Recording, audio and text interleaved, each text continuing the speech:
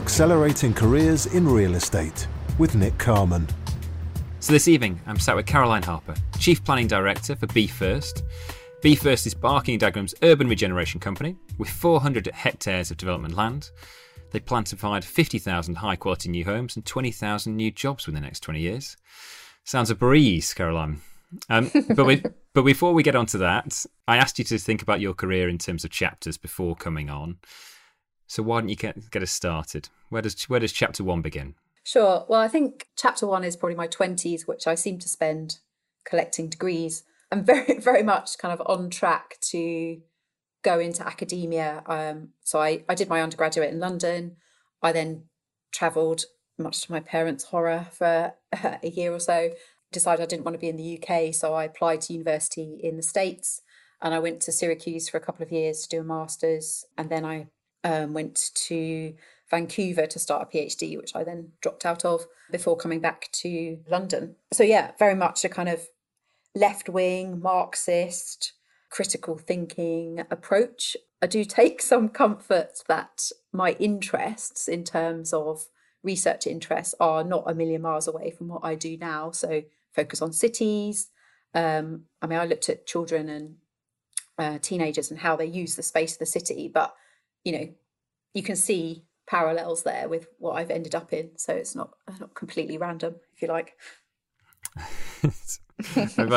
I am sure it's not.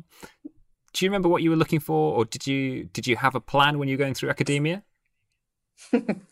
No, I'm not a 5-year plan person, but I think, hindsight is a wonderful thing, but I think, when I was doing my undergrad, I loved it. I did it in geography and I absolutely loved it. And I worked really hard at it, and that, got me results. And I was told by a lot of my professors, you should think about doing further education. And, I was like, no. And when I went traveling, I was like, well, actually, I miss it and I will do that.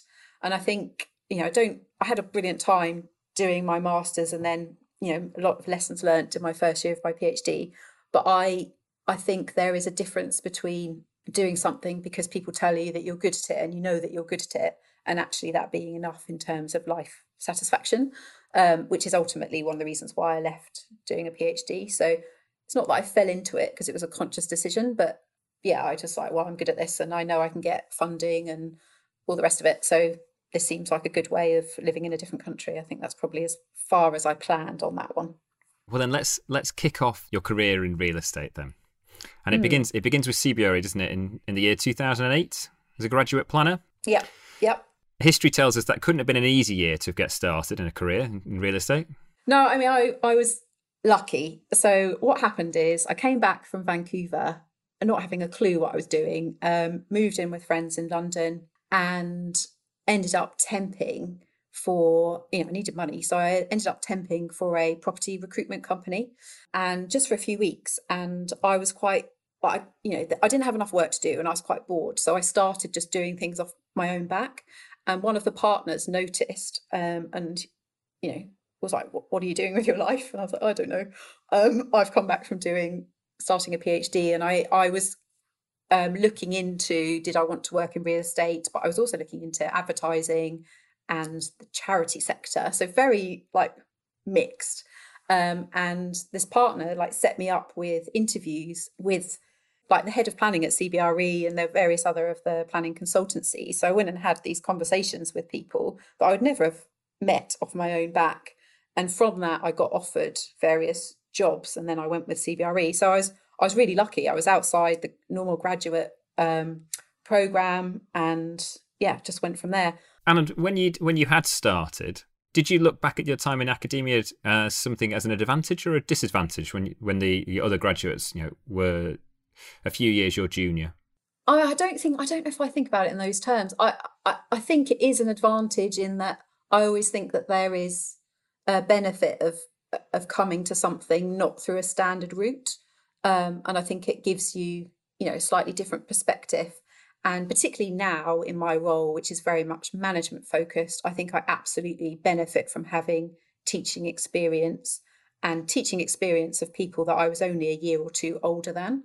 And I think that, I definitely draw on those initial skills that happened. And then I remember at CBRE, it took me a little bit of time to switch from writing in a sort of academic style to writing in a business style. And I hated it at first, like the very short paragraphs and the kind of sometimes having to be a bit bish bash bosh to get your point across quickly. And that took a bit of adjustment. And I don't know, if you're coming at it through the graduate program, you don't have to worry about that so much. I don't know. So a bit of a long rambly response, but I think swings and roundabouts, and that's my life experience. So I'm going to draw on it and bring that to the table, like wherever I go, really. Okay, and tell us about those sort of early days at CBRE, because you just said yourself, didn't you? You're at that time you were a self-professed sort of lefty or verging sort of Marxist, and you went to work for one of the largest US real estate outfits. Yeah, bit of a switch. It was funny actually, because so Stuart Robertson was the head of planning at the time, and I have a tattoo on my wrist, and at the time I had like a bolt in my ear and stuff like this. And I remember thinking before, I was like, oh, I don't know how this is going to go down, and made sure that, I covered these things up as much as possible. And then I met Stuart, I can't remember where we met, but for coffee somewhere. And I was like, I really, don't want him to judge me thinking I'm this like hippie. And he walked in wearing a leather trench coat and this like leather cowboy hat. And as soon as I saw him, I was like, oh, this is going to be fine, absolutely fine. And didn't worry about it at all. And it just meant that we could have this, completely normal conversation about my interests and what he wanted for his team and whether I made a good fit. And it just went from there. And actually, I think, of course, the switch from a very lefty world and a lot of performance around that leftyism as well to a very, the complete opposite. Again, a lot of performance about what being a standard property person means was a big switch. But at the same time, there are also parallels. I worked super hard doing my various degrees, and I worked super hard when I got to CBRE and could see the results that was getting for my clients and for me personally. So there's sort of parallels at the same like high pressure environments and so on and so forth. So that kind of thing I tend to flourish in. So you could see how it worked through and wasn't so dissimilar in some respects. Well, then I think that's exactly how it should be, shouldn't it? But you mentioned there something that I picked up in some of my research. So I spoke to one of your early managers during that time, and they described you to set yourself apart, even as a graduate, because you had this laser-like focus that they hadn't seen before, and you were so determined to achieve whatever you set your sights on. Where did that come from? Well, I mean, it's a flaw as well as a benefit. Definitely something I continually have to manage. I think if we're going to psychoanalyze me, I'm one of 5 children and I am the only girl. And I think, my father always told me I could achieve what I wanted to do, and my parents picked my education very carefully. So it was very normal to me that you can do anything that you want, and very much kind of rewarded, if you like, of doing your best. And I love my brothers to bits, but we are quite competitive about certain things, and not in terms of jobs and stuff, but just that world has always been part of my upbringing. So I think that has driven me a little bit. But then also at a personal level, my character is such that if I want to do something and I can see the end game, then I will 9 times out of 10 I will commit to that and get to that point, because I find that satisfying, and there are obviously some reasons why I see that end game as being worthwhile. So 3 years on, you joined Jones Lang in 2011, the competition as a senior planner, and then spent 7 years in that team, rising to being one of the directors. Yep. Now, part of me wants to ask what made you, or what drove you to make the decision to move from one real estate advisor to the other. Had you stopped learning?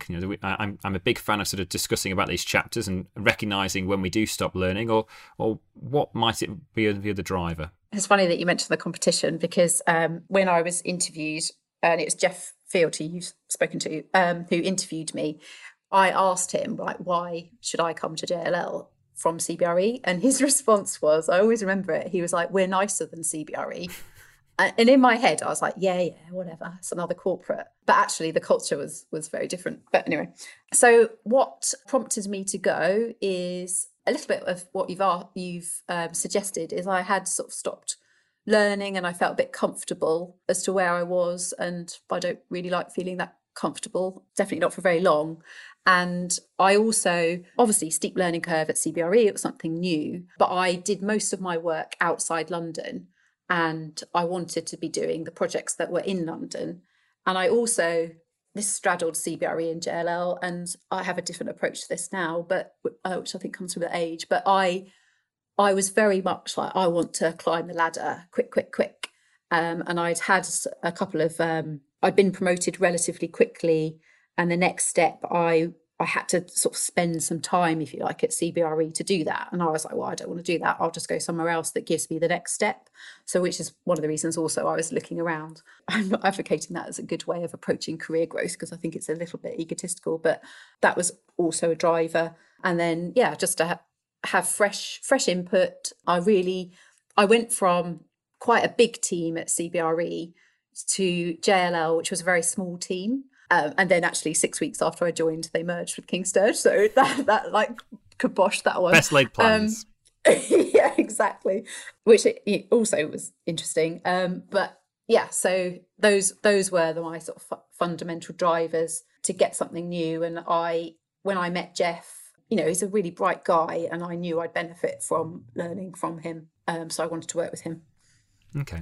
Again, part of the research of all this, I spoke to one of your managers at Jones Lang. Now, this bit I thought was particularly interesting. They described your work ethic as being in the top 1%. Very calm under pressure and an excellent public speaker. Where does that calm resolve come from? And if I could ask you, part B to that is, what made you ever lose your cool? It's nice that he said that. The calm thing. I think that's an outward impression. And again, this has grown as I've got older. I have like a deep rooted belief that I can do things. I know I have a decent brain, and the older I get, the the better I get at managing kind of imposter syndrome. And it's just a little bit of pointless energy to outwardly sort of be panicking, even in my head. Even if I'm in my head, I'm thinking, right, I need to think that through, and I need to get a solution to this, and so on and so forth. And the other side of it is, my approach is very much, and this is what I try and get across to my team, is, mistakes will be made. That is just part of life, and the key thing is how you respond to those mistakes. And I just think it's important to own those.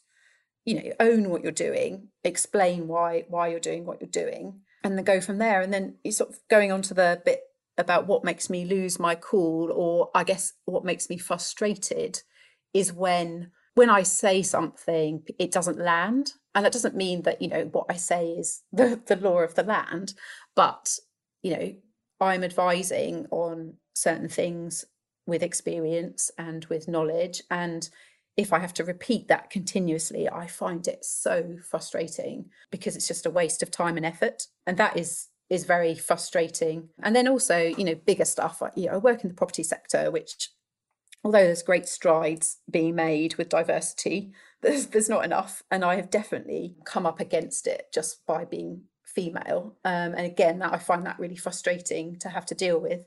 But at the same time, a way of dealing with that is to be good at my job and getting the results. And I'm going to do that to start sort of breaking it down, really. You've talked quite a bit about your sort of managers, and obviously, and part of this is the reasons why you've chosen the people you've chosen to work for. What do you think you learned from these guys that sort of set you up to be the manager you are today? That's a big question. So I've definitely benefited from managers who give me free rein. And that's right from the outset. So when I joined CBRE, I was, in my head, I called it the girl team, and I was in the girl team. And then I got switched to being the girl in the boy team. And very different management styles in each. But what was in common is that I got free rein. And one of my first clients, if you like, I don't know if you can call them my client as a graduate, but was Surrey County Council.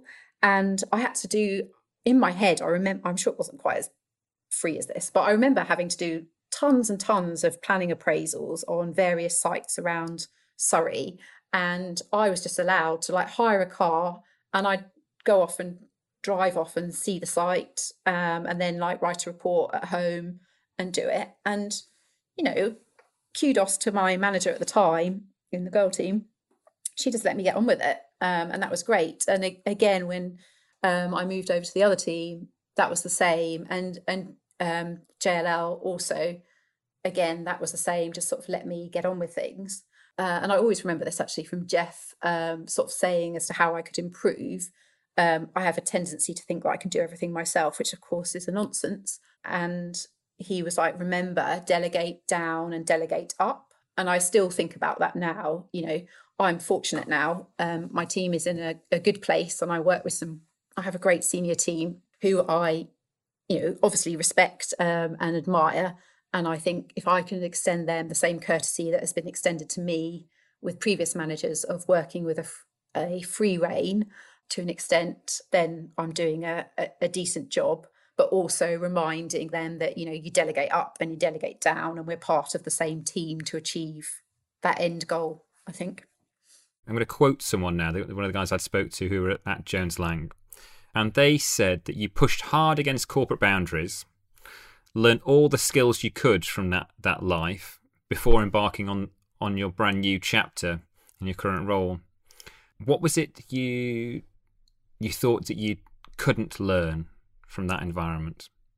I don't know if it's that I couldn't learn it. I wasn't looking for a new job before I came to Be First, but I was also conscious that I was very comfortable, and I'd got to a position where, you know, I could generate the income and I could generate the jobs, and I had my, you know, little network at JLL and all the rest of it. And you could see how, you know, you could have that sort of comfortable existence for the next so many years. But I mean, as I'm saying that, my heart is like, oh, because that's just, I don't want to exist like that. And there were certain things that I was doing that I knew that it was sort of time to think about what my next steps were. So I like dyed the end of my hair pink just to see what would happen, which is so obtuse.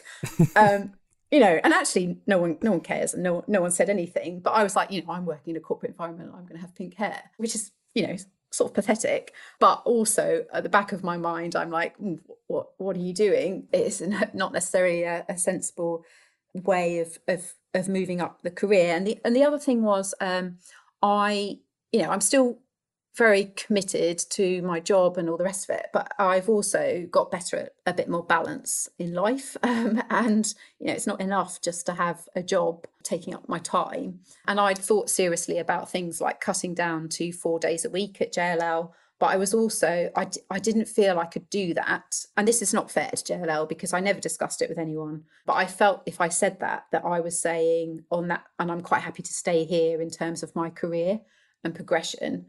Whereas I do now work 4 days a week, which is amazing. And that was part of the condition of me coming to Be First. And I had that conversation from the outset rather than it becoming a bigger deal. So, yeah, I think there were various factors that set me up to move somewhere else. And then, you know, I'd have been crazy not to take the job at Be First, to be honest. Yeah, absolutely crazy. Well, that sort of ties up then very, very nicely, doesn't it? So we're now in sort of 2018 and you do join Be First. For those people who aren't familiar with Be First, do you want to give them a quick sort of introduction to what you're doing? Yeah, sure. So as you said at the intro, Be First is Barking and Dagenham's urban regeneration vehicle. And we are a property developer. We also do consultancy, and we do the sort of statutory services that you would typically expect the council to do. So within my team, I've got planning policy, I've got building control, development management. And the way I kind of think about it is we do the grunt work for the council who remain the decision makers. I've also got planning consultancy in my team as well, which is what makes us a little bit different as well. And we've got, you know, massive aspirations. We've got a leader who so ambitious in terms of making life better for existing residents. and also got things like, reams and reams of industrial land that we should be using more intelligently. And I know it sounds a little bit cliched, but it's like the stuff of career dreams, because why would I not want to be part of a borough that has this level of ambition and also is going to be delivering the sort of mass regeneration projects of the next 3, 5, 10, 20 years, which, is some of the appeal. So, Caroline, you leave the private sector. You've worked for these two ginormous organisations, CBRE and then Jones Lang LaSalle. You've risen to the ranks as being a director pretty quickly. And then you make the decision to leave all that behind and go work in the public sector. Now, I am curious about what your peers thought of that. I think probably mixed views. So I did get asked quite a lot as to why are you doing that? And why do you think you got asked that? Why is that so unusual? Oh, because there's this ridiculous public-private divide. It just drives me nuts. It should be much more collaborative than that tends to be. And I think the stereotypical private planning consultant has a massive chip on their shoulder about, hey, I'm working in the private sector, and the public sector has a similar chip on their shoulder. Is actually, if we were a bit more collaborative, it would be a much more effective system. But anyway, I won't rant too much about that. And I think public sector planners often get a bad rep.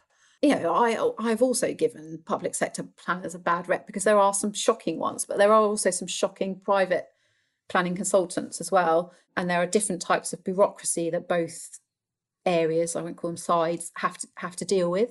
So I think there was a mix of views as to why I was doing that, and almost a kind of, from some people, you're sort of retiring in some ways, which is sort of depressing in your 30s, but very, very much wasn't going there. And actually, to me, that is completely the opposite of what Be First has been set up to do. And it is a public sector organisation, but it's trying to straddle what works best in the public and private sectors. So very much in alignment of bringing those two things together. And I think maybe it'll be interesting to have this conversation in like 5 or 10 years' time and to see where I am as to, it doesn't mean that I am staying in the public sector for the rest of time, but neither does it mean that I am running back to the private sector. It really depends on the job. Okay. Let me ask you then a slightly different question. And before we went on air, you described as someone who likes to get things done. You're the client, so is it easier now? No. In a nutshell, different, I think, is a short answer to that. So speaking as like a head of department, and sort of, recognizing I have the different mini teams in there, I see the planning service that Be First offers, and I use the term planning super service, which is a bit cheesy, but I'm trying to get away from that dancing around that you have to do on the private sector side. And by that, an example would be you have a client, they want to get a 8-story development. You go in to see the council with an 11-story development, knowing full well you'll get knocked down. But if you went in with an 8-story, you'd also get knocked down. And it just takes time and effort, and it's just a waste of everyone's time. And the beauty of what we offer should be that you cut that out because we've got the direct ties with the council. I always claimed that I understood how councils operated when I was working in the private sector, which was absolutely false. And you definitely get a different perspective from actually being in it. But there are different types of bureaucracy, which I kind of alluded to in the previous answer. The private sector is, you've got your targets and so on and so forth to do. I'm leaving aside, obviously, wanting to do a good job for your clients.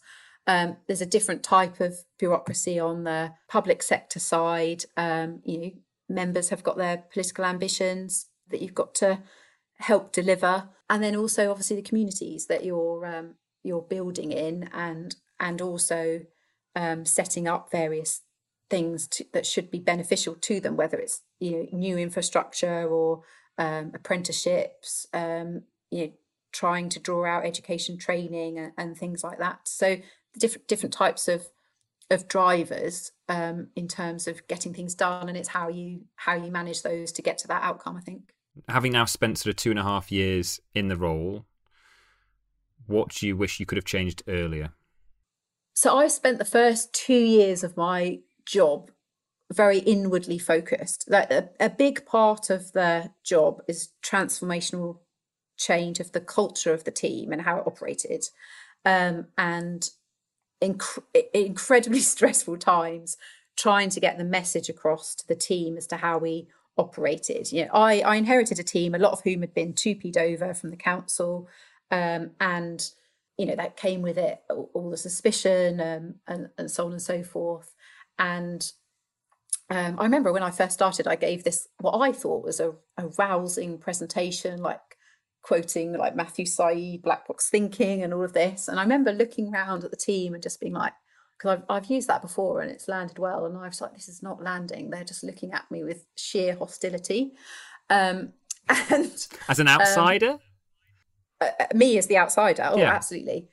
absolutely. And getting traction. I mean, the team is utterly transformed, and this year it's been wonderful, sort of seeing how the people who've stayed are flourishing, and then also with a lot of the new recruits, you know, how that's working through and so on. And just to answer your question properly, I think the thing that I would have done quicker, you know, next time I do this, is to get my senior team in place more quickly, because I was very much a kind of lone voice in my team for a long time, and it's well, I'll just be honest, it's exhausting. It's absolutely exhausting, and also you just feel like you're going a bit mad, and you're not going mad. You just gotta keep going. And actually, I now have James Coulstock's my deputy, and Tim Thomas heads up planning policy, and those two in particular, I absolutely rely on. And you know, it's just lovely. I don't have to worry about, you know, we obviously you'll catch up and make sure we're on the same page, but I have that support and those additional voices, and it helps with the wider team. And then beyond that, sort of recognise that actually this is where we need to go, and we are all working as one, if you like, one version of the truth to get to that point. So yeah, getting a senior team in place quicker will be my key lesson learnt for next time. And you touched on something there about that initial sort of presentation. How do you get those guys on board? Oh, the big question. I ended up putting in new fit for purpose software as a mechanism for changing ways of working. And so just to explain that a bit more, so we inherited a computer system back office that, you know, it just hadn't been updated for like 20 years, and it just really wasn't working, and it was a massive source of frustration to people. But also there was this kind of acceptance that that's how it was. And I was like, well, that's not how things have to be. Like, it shouldn't be that you have to log onto the same system like 20 times to get it to work. Like, tell me about that and we can fix it. And not surprisingly, in 20 years, you know, software has moved on. And, you know, I couldn't actually, stage 2 will be getting to actually where I want it to be in terms of automation and so on. The first step was putting in the basics, but I used that. I worked with a company called 3110, who are brilliant. And what we did is I talked about, you know, what my aspirations for the team were, and et cetera, and we set some principles. So, I mean, I guess this sounds fairly basic, but, you know, we are working to one version of the truth. We want to offer an excellent customer service. We want to be market leaders, and so on and so forth. And I repeated those time and time again. It's like, this is what we are working to. This is what you need to get your heads around to start that sort of transformational change. And, you know, it's not just it wasn't just my team that was undergoing that. You know, there's lots of change generally at Be First. You know, we effectively we're still young. We're only a few years old, startup, and with that comes, you know, a lot of setting up of policies and all the rest of it, and also sort of getting the relationship right with the council, and a lot of change also at Barking and Dagenham. It's a very different place at the council than where it was a couple of years ago, as you would imagine, and it's sort of untangling what's happened before. You know, there's certain phrases that some people would say when I joined, like, this is how we've always done things, which is just like, to me, is a red rag to a bull. You know, someone says that and I'm like, I have to quell that. Well, obviously we're going to change it, because, and actually be like, let me see if we need to change that. just sort of trying to get people to think about those things. And then also, and I think this is a planning profession issue, is to me, you go into planning and property because you have a certain love for how buildings work and how places work and all the rest of it. And I think, well, it sort of concerns me that quite a lot of planners, and I'm not just talking about Be First, I'm just talking widely about the sector, they seem to forget that the words on a page translate into the places that we'll be living in and working in, and so on and so forth. And there should be some excitement there. And I've tried to infuse that into my team, like by sharing, look, this place works well, or this exhibition would be worth looking at, and so on and so forth. And, to greater and lesser success. But I think, that's part of my strategy for changing the team. And then the other side of it is also recruiting. And you can get, one or two people who are absolutely on the money in terms of where you want to be. And it helps other people see where you need to be. And then, they get on board, and you build that momentum in that way as well. Okay. I dip back into my research I did before the recording. And one advisor described you as being instrumental in making Barking and Dagenham open for business with regards planning. Very hard but fair. They put you in the category as one of the best heads of planning they have ever dealt with. Was that part of the open for business? Was that a deliberate goal of yours? Yeah. And is that something you learnt as being almost as a customer to local authorities in your CBO and Jones Lang days? I think so. I mean, I think there's two drivers here. I think it's very much the approach of Be First MD, Pat, that reflects as well. But then also, my experience before is, so I've, historically worked on projects where I've got to a point where it's not working and been like, right, I need to escalate this. So contacted head of planning and said, I want you to please attend this meeting that my clients paid X thousand pounds for. And there's one in particular I'm thinking of. And I remember in that meeting, they sat there, they didn't even look at the client or me. They just sat there looking out the window, just making it so obvious that they had no interest in being there. And I just have no time for that. I think it's pathetic, but also it's so unprofessional. And, we want development to be happening in Barking and Dagenham, good development. And the only way of doing that, like all these things, is to have good relationships with developers and the people who are investing in terms of submitting a planning application and then ultimately building it. And the only way you're going to build those relationships is by meeting those people. So I think it's really important to do that. And it's also important in terms of helping, obviously in my team, I'm the top of the tree, but it should be that my team, at whatever level they're at, they can escalate things as needed to reinforce what's happening. And that doesn't mean that everything should come to me or James, the deputy, or whatever, but it means that when there is a key message that is needed, or it needs a bit more of a strategic overview, then they should be able to tap into that higher up to bring it in, so that again we're working together to ultimately achieve a better standard of development, and so on and so forth. And you can't have that if I'm locked away being like, well, I'm unavailable. Okay. So, Caroline, your career's changed, your employers have changed over this time. I'm curious if your drivers have changed as well. I don't think my core drivers have changed so much, but I think probably how they manifest themselves have. So at a personal level, I know I have a good brain and I want to make the most of that brain and sort of push its potential. So I feel like I have an obligation to myself to do that. So that definitely drives me, and I can't imagine that ever changing. And then at a certain level, I always, I want to make things better, which sounds a little bit vacuous, but ultimately what that means is, I want my team to be, their working lives to be better. I think, they should, I think firmly believe that you should be happy in at least 80% of your working life, or something is very wrong. And I want to make sure that my team has that and feels part of that environment. And then also, I want to make sure that, and this is part of the appeal of going to Be First, is you've got that sort of social element in terms of, it's very affordable housing driven, it's no one left behind. wanting to really deliver something for existing communities, and that to me is very, very appealing, as is the kind of, I guess, the spin-off of that, of we've got these, new neighbourhoods coming forward, of thousands of homes, and other associated floor space.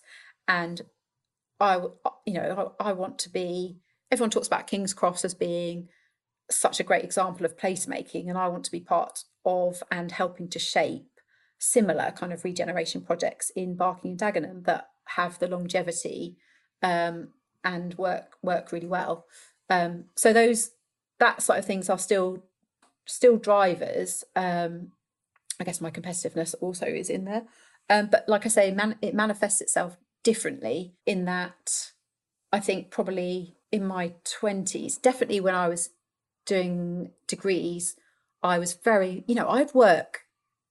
I would regularly work through the night and think nothing of it and be like, yeah, I've worked 20 hours, 26 hours straight, fine, standard, look at all I've done. I would not just wouldn't do that now. I have to have other things in my life. So I do a lot of triathlon and, social friends and all that kind of thing. And I'm much better at that kind of balance. But balance also means, yes, you can be productive in the hours that you work. I definitely focus on that, but it's a slightly different way of coming at it. So I think I still have a tendency to be quite tunneled, but I try and spread that tunneling across different things now, as opposed to, right, I'm always going to work and that's going to be my achievement, because it's not enough, really.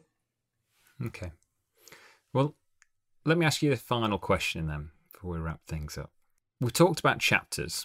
And in sort of the intro, so anyone who's joined the podcast, I talk about chapter 1 where we accelerate, chapter 2 where we consolidate, and then a lucky few then are able to recreate, reignite themselves to have a second or a third phase of acceleration. You've been at Be First now for 2.5 years, and we've talked about what you've learned and what you've grown. Then, does that mean now you're consolidating? Have you got more to learn? Yes. I mean, in terms of really what's next, I've spent the last kind of 2 years or so very inward focused on the team and sorting out that. But my role is actually, as Chief Planning Director, is outward focused, and it's to build those relationships with developers, to build our profile. I want to be more than a planner. And, that is participating in research, and panels and, et cetera, and being sort of known as, right, that's Caroline's an expert in this, and this. We can go to her and she'll give us a sensible kind of insight and thought leadership on these things. And I think that is important now, because I've got the team in a place where, the day-to-day is there and it's running, and not to say that we won't continue to improve, because of course we will, but the wheels are there. We've got good traction now. And so therefore my focus now is outward, but also building our planning consultancy, which is really exciting, because we've got a kind of USP of sitting in a quasi public sector, and all that brings with it, and so on. And I want to build that and really sort of start to unpack how we operate. Well, unpack how we operate, it's not quite right, but build that profile in terms of a thought leadership. And you asked, have I stopped learning and is it now consolidating? And I confess that actually is something that sort of concerns me, or at least have a passing thought to. But I think the way I see it is I learn the most when I leap, and I tend to leap into things that I don't fully know or understand, and that can happen at various scales. Whether it's at JLL, there was a big project I worked on that I was in my head, I was like, I'm absolutely working on that project, and I made sure I was working on it, even though in those first few meetings I was like, oh my god, I'm so out my depth, because I knew that was going to set me up well for learning. And then I leapt when I joined Be First into something that, again, I knew I could do, but would be a massive learning period. And now I think the next bit is probably a less dramatic kind of leaping, and it's consolidating to an extent, but it's also, there are exciting strands there that I will be learning massive amount, not least because we are in a period of like economic turmoil, particularly if Brexit happens. And it's, again, how do we navigate through that? How do we generate income that then the council can invest back in services and so on and so forth? And I find that really appealing. Well, excellent. I've got to say a really, really big thank you, Caroline, for giving up your time for this. I think you've led a fascinating career, and we can only sort of wait and see where that sort of takes you as well as that sort of develops. So thank you again for that. I know the audience will really, really enjoy it. Thank you so much. It's been really enjoyable. Really enjoyed it. This podcast was brought to you by McDonald & Company, the leading real estate recruiter. To discuss any matters with Nick Carman, please contact him via the email address in your show notes. And don't forget to subscribe to receive the latest episode as it's released.